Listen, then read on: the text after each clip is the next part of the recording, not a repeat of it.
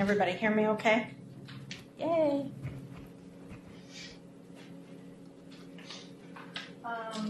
What she said.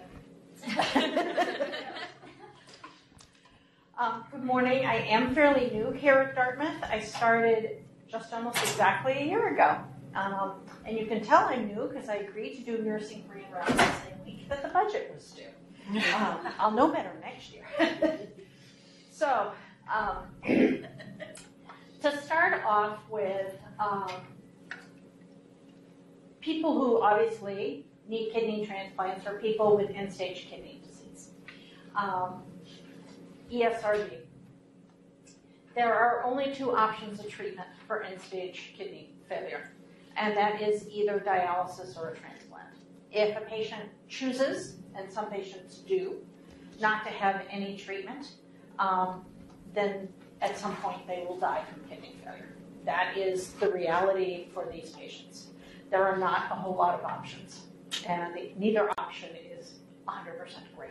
So, there are two forms of dialysis. There are two different ways in which you can get a kidney transplant. So we're going to go over some of those. Here at Dartmouth, we do kidney transplants, technically adult and pediatric. Although we probably wouldn't do little tiny babies, we certainly do a fair number of larger children and teenagers. We do both living donor transplants and deceased donor transplants.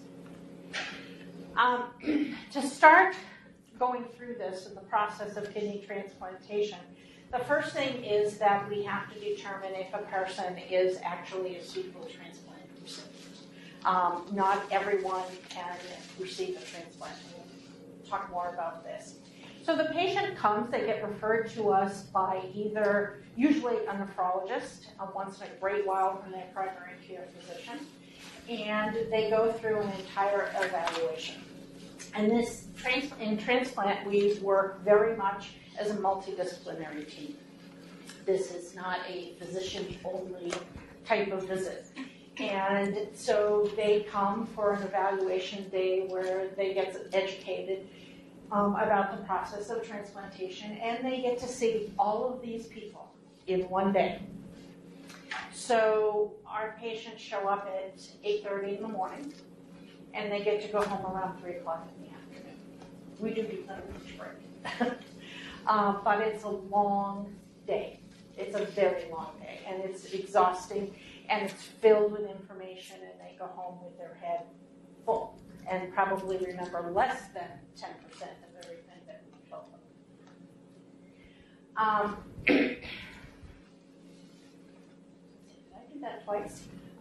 What happens during this visit is they do get a history and a physical by both a medical physician, a nephrologist, as well as a surgeon.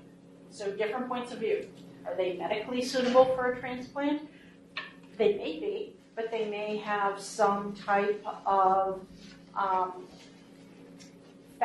physical factor that would not allow them to actually have surgery. So again, two different docs, two different points of view. What we're doing is really assessing their transplant risk, and we'll talk about what that risk is in a second.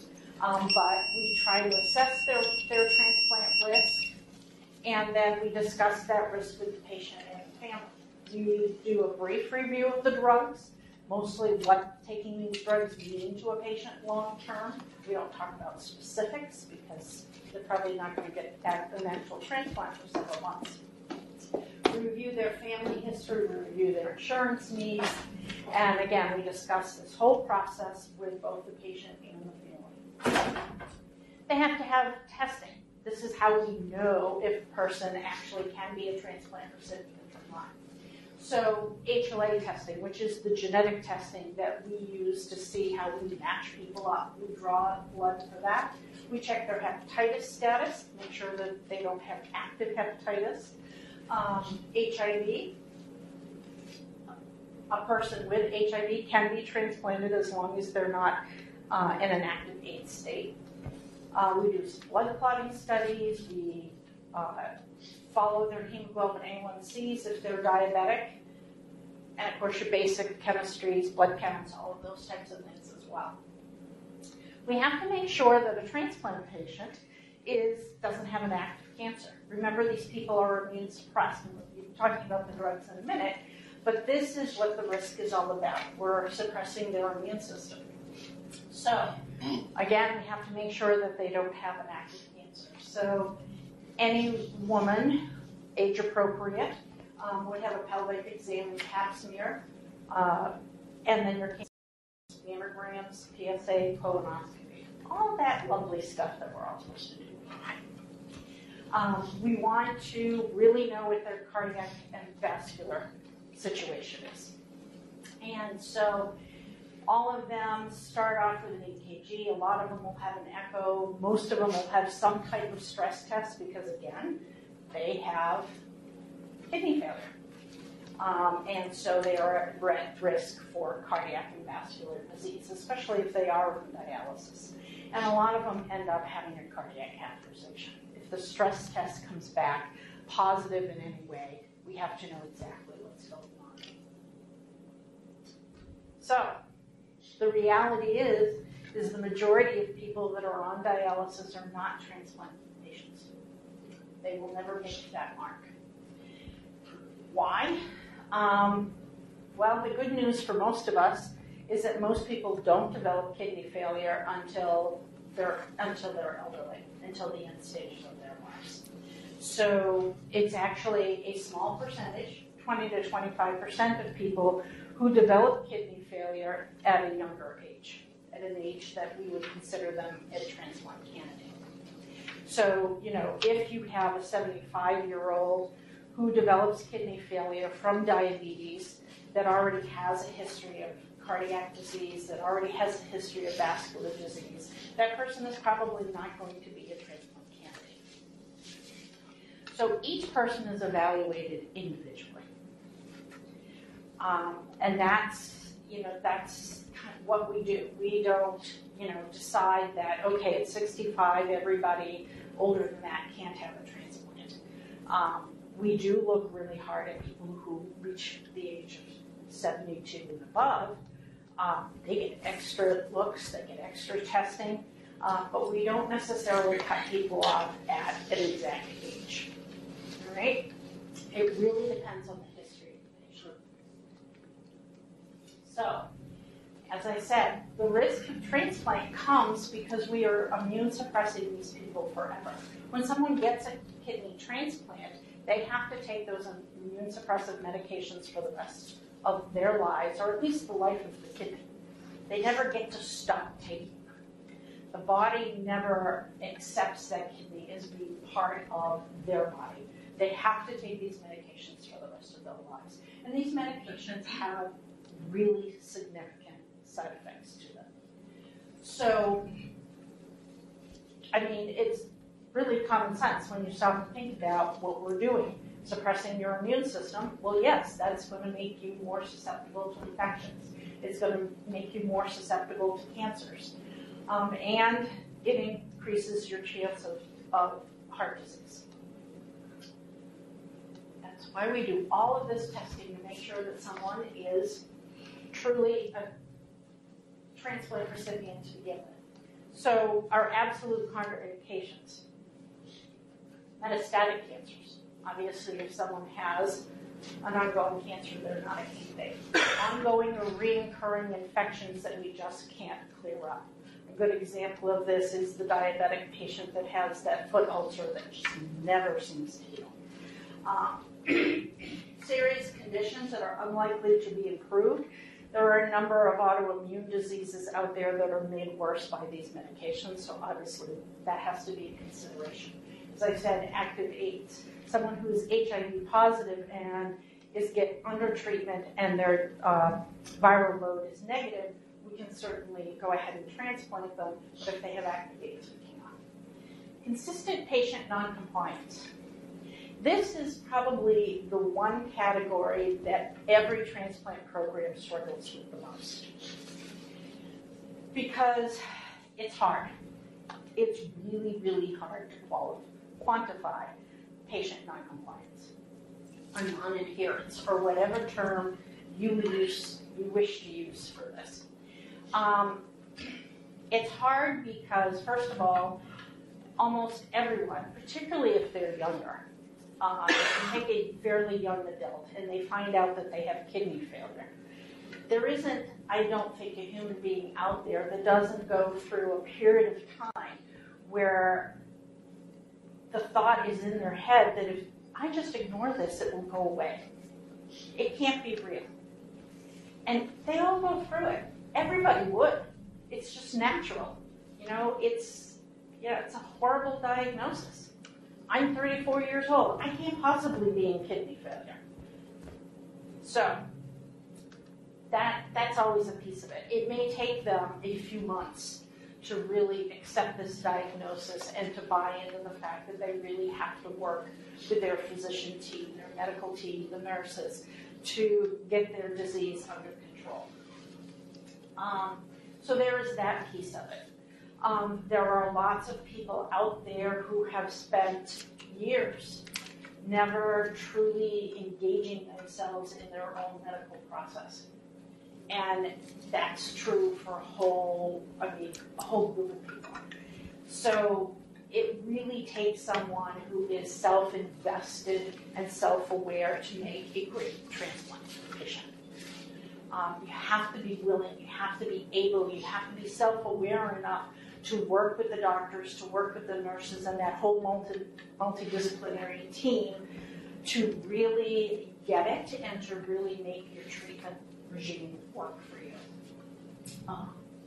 So it's, like I said, it can be very, very hard to quantify exactly who fits into this category and who doesn't. And the toughest group we have are the late teenagers, the early 20s, the kids who want to be just like their friends and go out and party. And what do you mean I have to take this pill exactly every 12 hours? It's tough. It's really tough. Complications from medications that are unacceptable to the patients. In transplantation, we really work very hard at good patient education because it is the key to what is going to happen from that moment forward. If a person truly does not understand what is going on in their bodies and what these medications are going to do and not do, then again, it's not going to work. And so in that process of educating the patient, there are patients who say, you know what, I understand everything that you've told me, and I've decided the transplantation is not for me. And that's okay. It is much better to know that up front in the process than find that out 6 months after we've given them a kidney and they've decided the medication side effects just are not something that they want to do with. And so it's really critical, again, that they understand this entire process up front before the transplant happens. There are many people who are perfectly stable on peritoneal dialysis, doing their dialysis at home at night. And they go out and they work during the day and they're functional just exactly the way they are. And there are people who decide not to take the medications and to continue with the treatment that they're doing. Transplantation is the treatment option. And absolute severe heart or vascular disease obviously is a contraindication. Relative contraindication is just that. They're relative. It depends. Does your patient have one thing on this list, or do they have 6 things on this list? How severe is it? And that's, again, why we go through this big evaluation process, because every patient has to be evaluated as an individual. General condition, I stuck that up there. Is it a vague term? Yes. What does it mean? It's the general condition of the patient. How frail are they? Testing for frailty has become a big thing in transplant because it really has been linked to poor outcomes if your patient is exceedingly frail. And so that's the general condition of the patient, and that's what I mean by that. If your patient can't walk more than 20 feet down the hallway without huffing and puffing and their legs cramping up, then there's an issue. I don't know if you've heard this or not, but smoking's bad for you.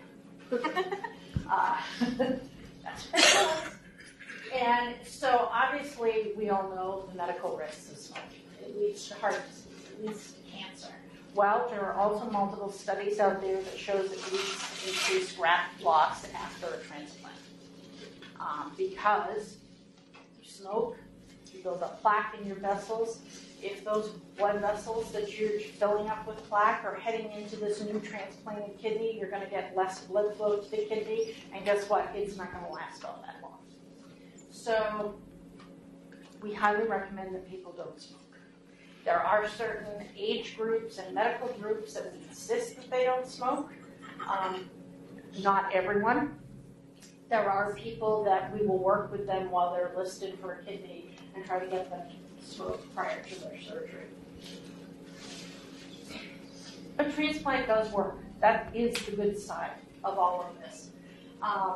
The risk of death, the national one-year patient survival rate after a kidney transplant is 95%. Pretty good statistics. The risk of death is highest within the first 3 months after surgery. So part of that is simply because a patient has undergone surgery, so that's an insult on their body, but also a part of that is that they get stronger drugs immediately after the surgery. The highest chance of rejection of a kidney are also within those first couple of months post-transplant. So transplant patients tend to start off on pretty high dosages of medications. We're going to go over some of the medications in a second. But we give them some pretty big gun drugs during the actual surgery, at the time of surgery, while they're in-house. And then over a period of time, those dosages will lessen. So obviously, if they're getting heavily immune suppressed immediately after having a major surgery, that's going to put them at higher risk. And again, the evaluation process is all designed to kind of tweak out what everybody's individual risk is. The sad part is that kidneys don't last forever. There are patients out there who've had their kidneys for 30 years, but unfortunately those are few and far between. The biggest problem, one of the biggest problems, is that the very medications that we give people to suppress their immune systems to allow their bodies to accept these kidneys, because unless they're getting a kidney from an identical twin, then the DNA of the cells of that kidney is different than what they are. So we have to suppress their immune systems for their bodies to accept this. One of the biggest side effects of the medications, over time, the actual medication will become toxic to the kidney. So the very drugs that we use to solve the problem, in the end, can become the problem. It also depends on whether they've gotten a deceased donor transplant or a living donor transplant. Living donor transplants last much longer than deceased donor transplants. It depends on whether or not they've had a rejection episode immediately after we put the kidney in, or how many rejection episodes they've had. Do they have one? Do they have three? And how severe were they? Every hit they take kills off some kidney cells. So eventually that kidney is going to wear out. Like I said, there are a few people who've had their kidneys out there for 20, 25, 30 years, but not a whole lot of them. Getting that kidney to last longer is one of the things that the transplant community works at all the time. The good part about transplant, because there are good parts about transplant, it's absence of dialysis. So peritoneal dialysis may not be that bad. You have a tube in your abdomen, you get to do dialysis at home while you sleep. Quality of sleep is not that great because you got a machine running beside you all night long. But most people end up on hemodialysis eventually. So you're talking 4 hours a day, 3 days a week, minimum. That's a big impact on somebody's life. And we do dialysis different here in this country than a lot of people in Europe do it. A lot of people in Europe go to dialysis every day. They do it differently. Fluid restrictions. If you're a dialysis patient and have been on dialysis for a while and your kidneys are failing, The first part of the kidneys when they start to fail is they stop to filter things. And then eventually they stop putting out urine. So if you're no longer able to get rid of your excess fluid during the day through your kidneys, it means that you now have to restrict whatever fluids you take in. And I have met people who could have no more than 2 cups of fluid a day in everything they ate and drank. And if you think about that, that's a pretty tough way to live. Pretty tough way to live. Not only that, on top of that, they have to follow a renal diet, which basically is, as far as I see, pretty much the worst diet on the face of the earth. Everything that's really healthy for you, you can't eat. So they can't have a lot of fruit. There are a lot of vegetables they can't eat. They can't eat glutens, because all of these add metabolically to the system things that they can no longer get rid of. So their diet is very restricted. In transplant, that's no longer true. So all of those things reverse. A transplant means they have a functioning kidney. And the kidney will filter and make urine and do all the things that a kidney is supposed to do. So that is the good part of the transplant. And that is the reason why a lot of people will opt for transplantation, even though they may know that they may not get 30 years out of a kidney. 10 years of quality life is often a great payoff. So, a lot of people are able to go back to work, but basically we say that the patient is able to return to a normal life, minus taking all these medications. But they are able to do things. They can travel. They can go back to their normal life prior to dialysis, whatever that definition is for that particular patient. So this is a list of our current medications. All of the items, prednisone, Cellcept, these are the choices of the pills, the everyday pills that patients can take. And they may take a combination of these based on each person's medical history and system. The drugs on now my left are the IV drugs. These are the big drugs. These are the drugs that we use for what we call induction, meaning that initial dosages of medication that we're giving the patient during the actual surgery and maybe for a few days after that. We also use these drugs to correct a rejection episode if a patient is having them. These drugs pretty much wipe out a person's immune system. So that makes them at very high risk at that initial time period. So traditionally, the traditional regimen of immune suppressive drugs is a combination of 3 drugs. It's giving, oh no, what did I do? There it is, there's the pointer. I hit the wrong button. So it's a combination of steroids, usually prednisone, taking either Neuro, which is cyclosporin, Prograf, which is tacrolimus, which are what we call calcineurin inhibitors. These inhibit the immune system from recognizing foreign materials. And taking either Cellcept or Rapamune, which stops the production of white blood cells.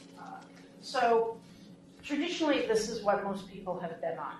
This is what a lot of people will see, that they take a combination of these 3 drugs. And the theory behind it was always that if you gave a combination of 3 drugs, you could give lesser dosages of those drugs and still provide a broad-based coverage of immune suppression.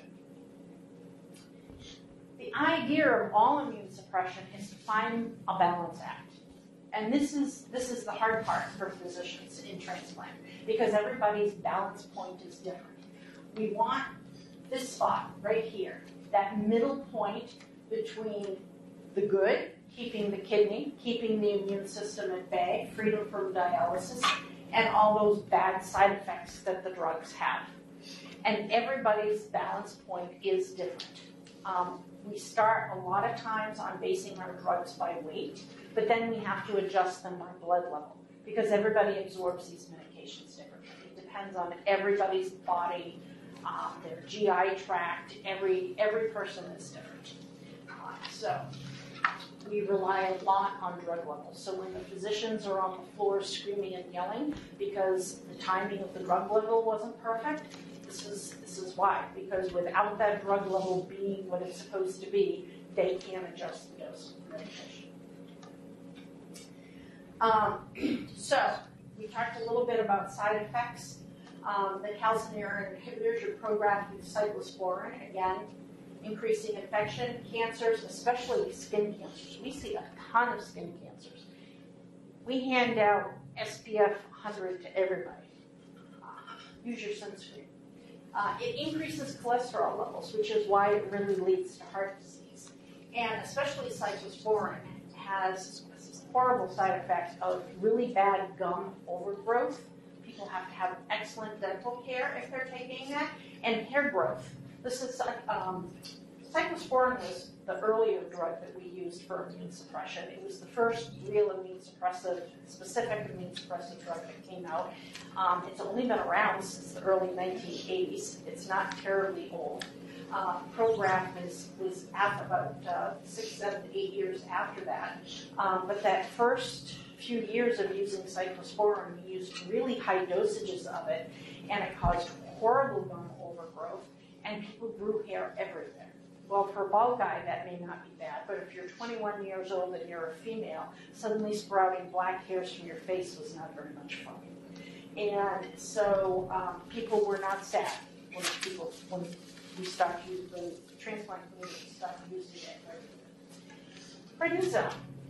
Lots of people have taken prednisone for lots of different things. All right, it's anti-inflammatory. It does lots of great things. You take it when you have bad asthma attacks. You take it when you have bronchitis. Again, bad if you have arthritis and you have a flare-up, you might get a course of prednisone. But if you're a person who has to take it every day for years, you're looking at weight gain, which can cause type 2 diabetes, lots of mood swings, and unfortunately, long-term, the really bad thing is it causes bone and muscle atrophy. So people have taken prednisone for years and using this traditional 3-drug regimen. We saw necrosis of the hips, young people having to have total hip replacements,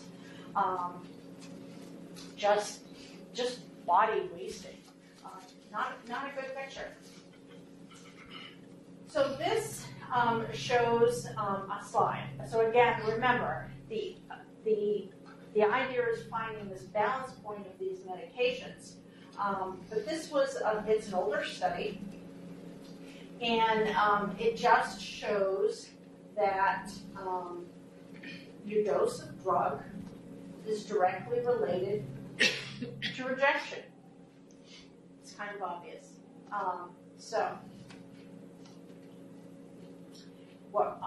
What we want to do is to prevent this rejection from occurring. So, but we also recognize all the side effects. So the first drug that a lot of people tried to take away from transplant patients were the steroids because of those horrible long-term effects. At Dartmouth, we started doing all of a sudden I can't talk, triple drug therapy in 1997. On prednisone, patients gained 30% of their pre-transplant weight.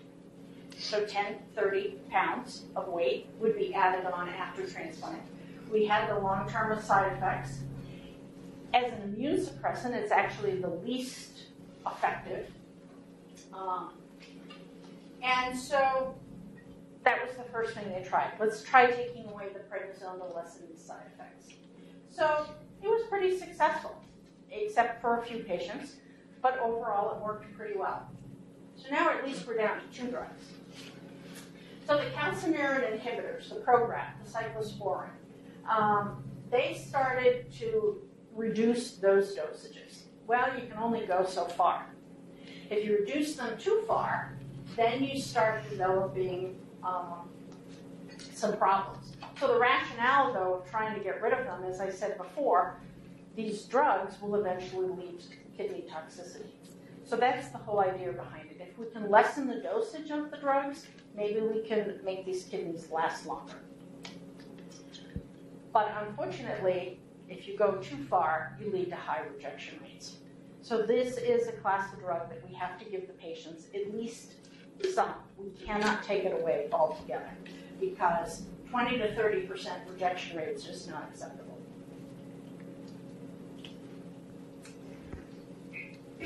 Now, one of the groups, unfortunately, that they have found over the years that just cannot tolerate reduction of medication is Blacks, African Americans. There is something in their immune system that makes them at higher risk for rejection of organs. And so trying to withdraw for these folks just unfortunately doesn't work. They have a much higher rate of rejection with lower dosages. So that is unfortunately one class of people that we have to watch very carefully, and you will see more African Americans, more Blacks using the traditional triple drug therapy and not going to anything lower than that. So just a little bit of history. So we started the kidney transplant program here, started in 1992. Averaged 20 to 25 kidneys per year for several years. The number of people that we're trying to reduce are off these drugs are very highly selective recipients. This is a study, by the way, that Dr. Trevanian is doing. The percentage of deceased and living on the transplants are nearly equal. Now, in the early days, UNOS, which I'll talk about UNOS in a second, that is the large federal agency that oversees transplantation in this country. They gave New England a variance. There was one of their major managers within the system, Dr. Burdick, allowed New England to have a variance where we got to basically use the kidneys that we recovered within our own region. It was great. We were doing tons of transplants during those years. But in 2014, they took away all regional variances, and so that's no longer true. We'll talk about that system in a second. But until that time, we were doing a lot of deceased donor transplants within our rural region. So we had a lot of people that he was able to bring into this study. So they started, again, with the triple drug therapy. They introduced with, keep doing that, I'm hitting the wrong button. They introduced with Solu-Medrol. They primed with high dosages of their calcineurin inhibitors, the Prograf, for 2 days before surgery. We used to actually start giving the patients drugs before the surgery. So this was the early way that they started. No injection agents. We didn't have any of those big guns, IV drugs that I showed you before. That's how it started. So Dr. Trevanian, our medical director here at the transplant program, said, okay, let's start looking at this. So the first thing that he looked at was population census. We have the perfect group of people to try to reduce medications on because we're mostly white. So Maine, New Hampshire, Vermont has the lowest percentage of minorities of any states in the country. So we have a very homogeneous group of people. So if you're going to use a group of people to do a study on, this is a great place to do it. So again, the history is 92 to 97, they used triple drug therapy, the traditional one that I showed you before. Their acute cellular rejection rates were 6 to 8% per year. Graft survival at 3 years was 85%. So in 1998, they started by withdrawing the prednisone. That's a good place to start. Still had low cellular rejection rates, and graft survivals were the same, if not a little better. In 1999, they withdrew the steroids and the CellCept and only used tacrolimus by 6 weeks in a specific patient group. So again, no African Americans, no people who were at risk for immunological problems, second transplants, for more transplants you get, the more messed up your immune system becomes and the higher dosages of medications you require. So this was a start. Incredibly low rejection rates and great graft survival. So we have a huge percentage of our patients who are taking one medication. Less medication, less side effects. That's the goal. And this is different. There aren't other places that are getting to do this. So right now, 2005 to the present, who gets to have this monotherapy? So they use either one of these two drugs for their initial induction, their medication that they receive at the time of transplant. They withdraw the other drugs somewhere along about the 6-week group. The patients included in this study, initial kidney transplants. These are the causes of their renal disease, so causes that aren't causing a lot of metabolic problems within the patient's system already. They have to have less than 20% sensitivity, so we're testing their immune system to see how much genetic stuff they react to, and if it's less than 20%. Caucasian and Asian recipients only, and no high-risk patients, again, patients that we expect that their immune systems may react. Child to mother is an interesting comment, because the reason for that is because when you carry a child during the birth of a child, the mother and the baby's blood mixes. So the mother is introduced to genetic factor that is not like her, because that baby is genetically half like its father. It causes all kinds of immune response in females, unfortunately.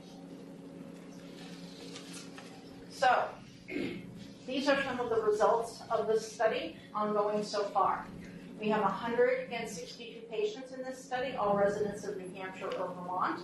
The mean age at the time of their transplant, 54.7. More males than females because of that issue, mostly Caucasian. Mean follow-up so far is 7.1 years, although we have some patients as long as 12 years. 48.2% deceased donor transplants, 51.8% living, about half and half. This is their causes of kidney failure. And these are our results. Pretty low rejection rates, pretty low cellular rejection rates, drug toxicity. My pointer's dying. Drug toxicity is pretty low. We have a 9.3% documented drug toxicity. 24% is the national average, so much less. And that's the point of reducing all of this. 87% of all patients still have a functioning graft, censored for death, meaning that if a patient died, they died with a functioning graft. The mean creatinine, now your normal creatinine, if you don't know this off the top of your head, is 1.3 or less. Transplanted patient at 1.7, that's still pretty damn good. Pretty good. So, they did find a very high rate of recurrent disease with GN, glomerulonephritis. So they are now excluding, Dr. Trevanian is now excluding those patients from the study. And I won't go through all of these, but that just goes through some of the side effects, the cancers that we've seen, the other side effects that we've seen, the things that we need to look at that we knew are the things in green. We have, again, a lot of skin cancers. And for some reason, we have a lot of UTIs. This might be a little quality project we need to take on in the future. We don't know why we have a lot of UTIs in this group, but we do. So, something to look at. What does this mean? It means that we know, at least in a certain group of people, we can sustain their graft function beyond 10 years, that we have less cellular rejections, less drug toxicity, less cancers, except in skin cancers, and less infections, except those nasty UTIs. So what does this mean? This is just a graph showing the general age group of all people together. It means that these people get to be on this graph and not some special graph where they're dying at a different rate. So one of the things that's really important is getting these people actually to transplant. And we try to do that fairly quickly because the longer that a person stays on dialysis, preemptive, more than 24 months on dialysis, the different diseases. If you're on dialysis more than 24 months and you have diabetes, your relative risk of death is this box way over here. That's not pleasant. So getting people transplanted as quickly as we can, either preemptively, meaning before they've actually started dialysis, or as soon as possible after they start dialysis, is incredibly important. So once we've gone through all of this, we've done their evaluation, they've had, the point is getting them transplanted, like I said, as quickly as possible. Now, all patients have a choice. They can have a deceased donor transplant or a living donor transplant. PHI stands for Public Health Institute. These are increased risk donors. These are donors that, one big example that we're dealing with right now is the opioid crisis. So these are donors that may have died of something that they're in increased risk for spreading an infection. It could be a drug overdose. It could be anything else. They could be exposed. Their uncle had TB. There are a million different things that fit under this category. With deceased donors, it could be that we don't have a complete medical history because we can't find any family.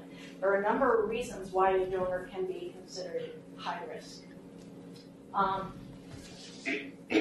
But these are things that we have to consider when we're talking to patients.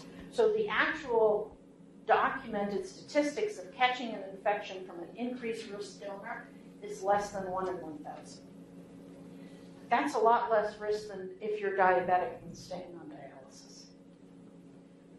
So again, this leads to excellent patient education and explaining all of these to them. We have what are known as extended criteria donors. We don't really call them that anymore. We have a number that we give them. But basically, these donors are over the age of 65. They may have a history of hypertension. They may have some mild diabetes. But if you're 72 and you're waiting on the list for a kidney, do you need a kidney that's going to last 30 years or a kidney that's going to last 10 years? Might be good enough. And that's what would fit into this category. So if you're a person and you've gone through this entire process, this evaluation process, and you are considering staying on the deceased donor list because you really don't want to consider a living donor, well, what you need to know is your average wait time is now 5 years or better for a kidney. Patients are listed by their blood type. They are listed by their wait time. And the wait time does vary a little bit by blood group. Here at Dartmouth, these were the numbers from last year. There were 15 organ donors here. 55 organs were recovered. 2 organs did end up going for research, but 53 organs were transplanted. That's pretty good. Pretty good for all you people up in the OR up there and all the hard work they do with these organ donors every day. So as I said, UNOS is the United Network for Organ Sharing. They are the federal agency that currently holds the contract under the Department of Health and Human Services that oversees transplantation in the United States. So the country is divided into regions, and that's how organs are distributed, just for a little lesson on organ donation. We're Region 1, again, takes up most of New England. So if a patient dies within New England, their organs are going to be offered within New England first. If they can't find a suitable recipient, it's going to be offered out nationally. Not necessarily to the next region. It could be anywhere within the nation. But that's kind of how it works. So it's not kidneys that are recovered here at Dartmouth don't necessarily go to patients here at Dartmouth, or even anybody from New Hampshire. This is the current national waiting list as of a week ago. I looked all these numbers up. So in total, nationally, we have over 125,000 people in this country waiting for an organ. So because of that, there are so many people waiting. The waiting list is greater than 5 years. We really like to promote living donation. And we do that because they don't have to wait on a list. If you have a living donor, it means that we work you up, we work up your living donor, you get to have surgery. Could be 3 to 6 months after you initially walk through our door. That's a heck of a lot better than waiting for 5 years. So, and a lot of people, if we can catch them at that end stage part of their disease and they haven't yet started dialysis and they have a living donor, sometimes they can even avoid ever going on dialysis. We like living donor kidneys because they work better. They last longer, they work better. That is the reality of it. The first living donor kidney transplant happened in 1954, December of 1954, almost on my birthday. I consider it a big deal for me. I don't know why. I can't believe I did this. Probably mostly because these were twin brothers. They were from Maine. So the surgery happened at the Brigham and Women's in Boston, but the pair were from Maine. I actually met this donor. He died about 3 years ago, but I got to meet him many years ago. And the recipient's daughter actually was a dialysis nurse that I worked with for a while. So that was pretty cool. She doesn't remember a lot about her dad and this famous surgery. She just remembers him being sick a lot when she was a kid.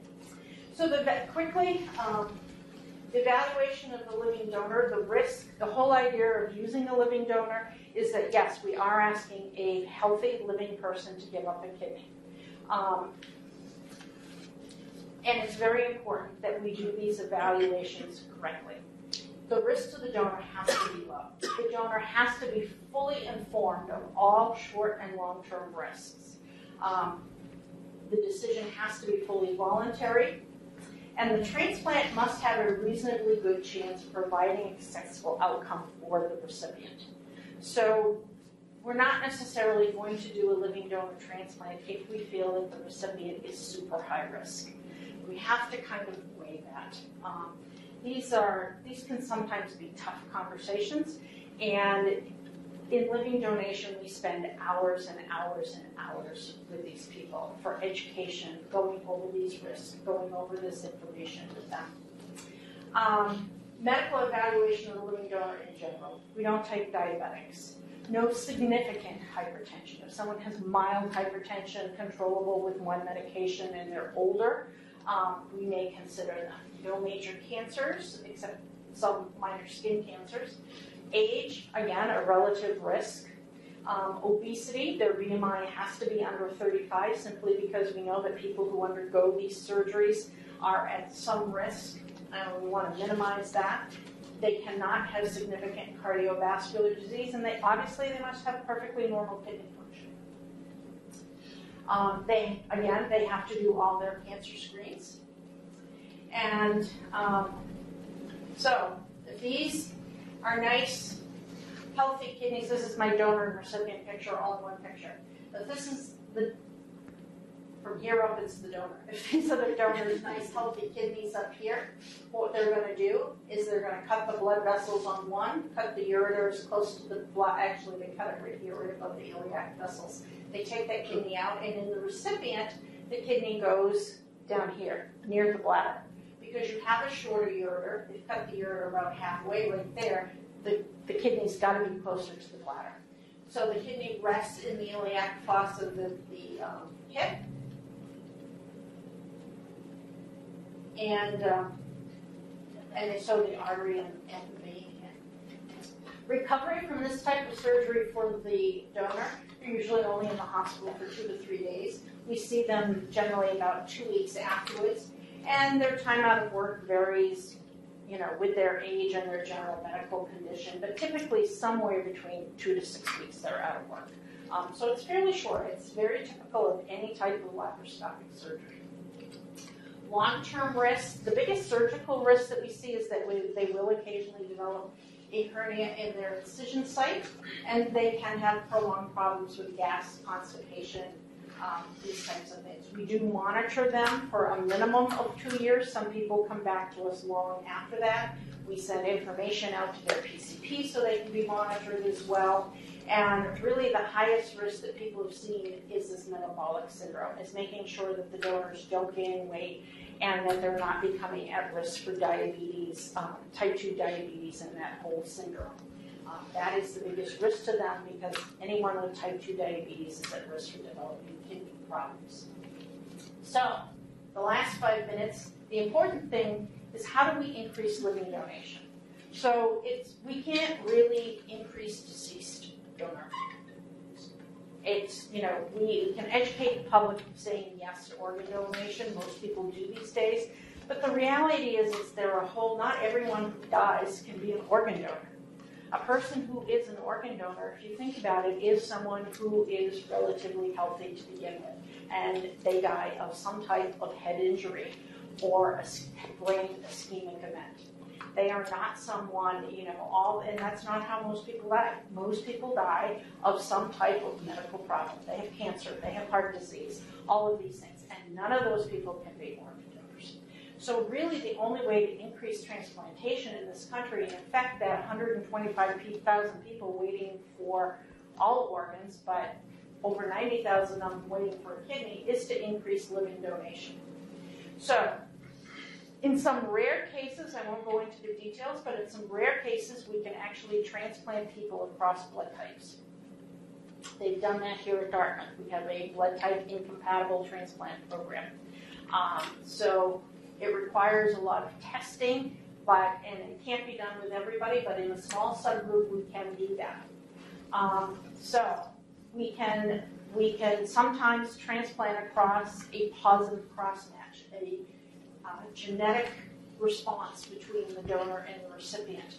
We can do that by doing things like wiping. So what we basically have to do is wipe out the recipient's immune system to allow them to accept a living donor.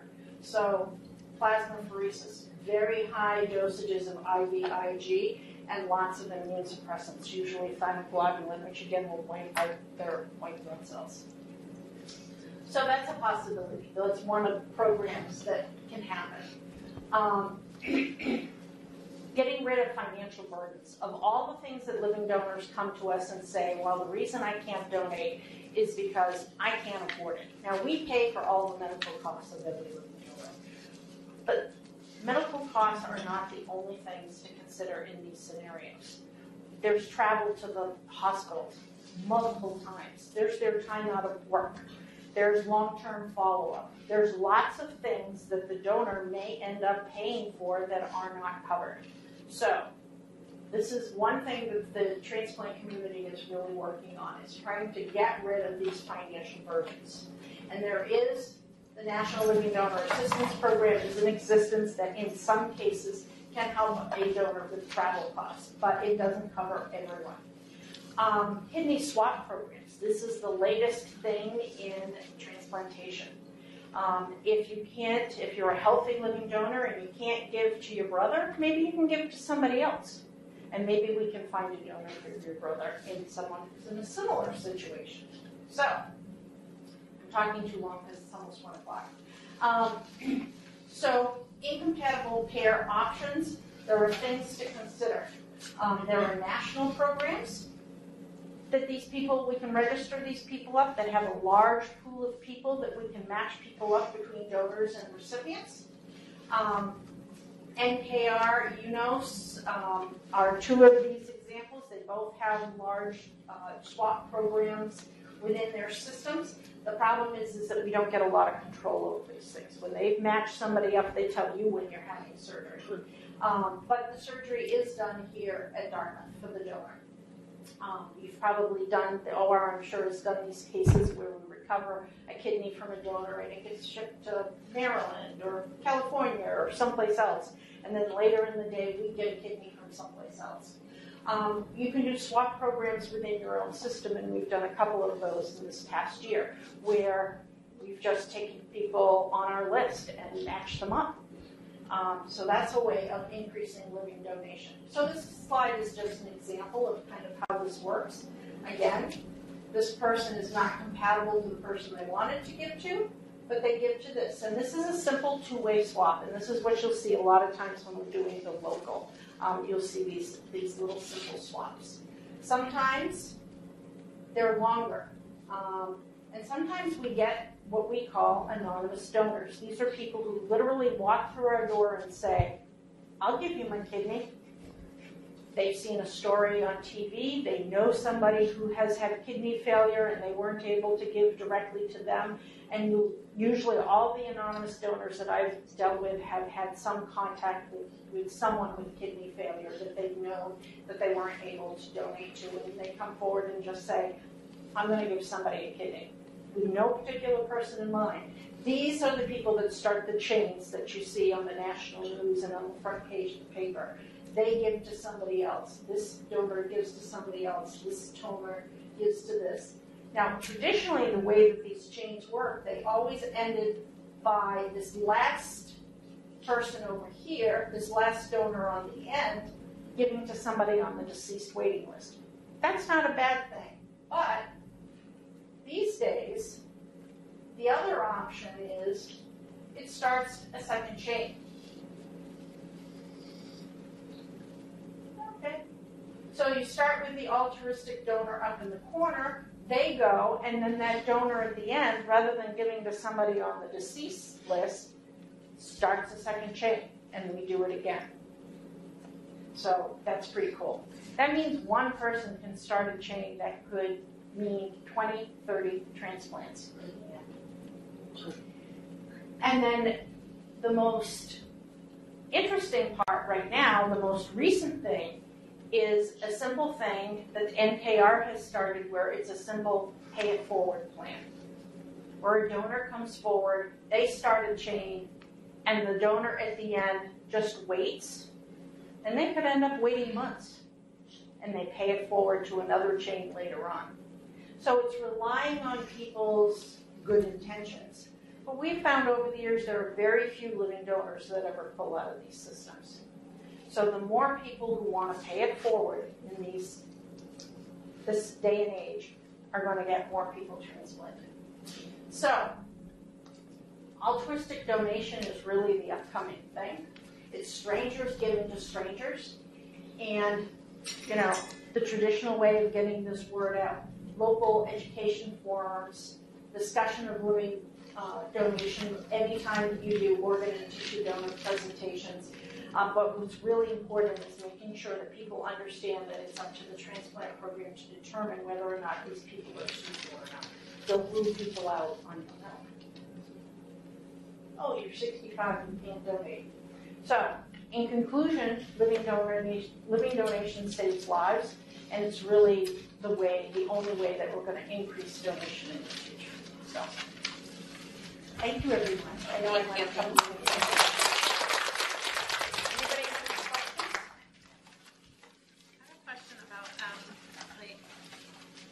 How you sort out ahead of time? Can you sort out ahead of time if a family member can donate to another family member well before it's possibly needed, but you anticipate it might be needed? Like, my son who was one kidney because of what happened to him as a child.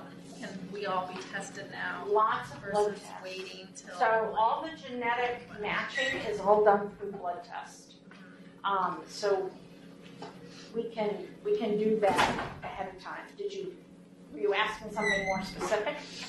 No, just wondered if you can be tested Yep. and know well ahead of time. Well, that's sometimes hard. Generally, I mean, obviously you have to evaluate health and stuff for when it's Right, time, but right. generally like to know, I've got these 3 people in my hip pocket for possible live donation sometime. So you can know if you're blood type compatible. Sure, okay. But the hard part is doing that doesn't really tell you a whole lot. I mean, it would give you some information. But really the genetic testing that we do to see if you're compatible to someone is something that has to be done relatively close to the surgery. Because these recipients are often ill, and if they've had an event that sensitizes their immune system, for example, blood transfusions, that's going to change whether or not the compatibility works or not. Like, I mean, I think and I don't know if they still educate, like if someone in your family needs transfusions, they don't over a period of time. They don't want your immediate family giving because of that piece. So that's still a piece they say not to do. Like, Not to do. well, like when my son needed transfusions, we didn't give transfusions for him because they didn't want us to build up him to develop antibodies against our blood. That is the interesting part. You think of family members being the best possible donors, but sometimes they're not, because you can build up antibodies against your own family, yes. Right, for Yes. the chance that you might need to donate later or something. Yep. So that's still the case. Okay, just to know that. All right. Thank you. You're welcome. Thank you.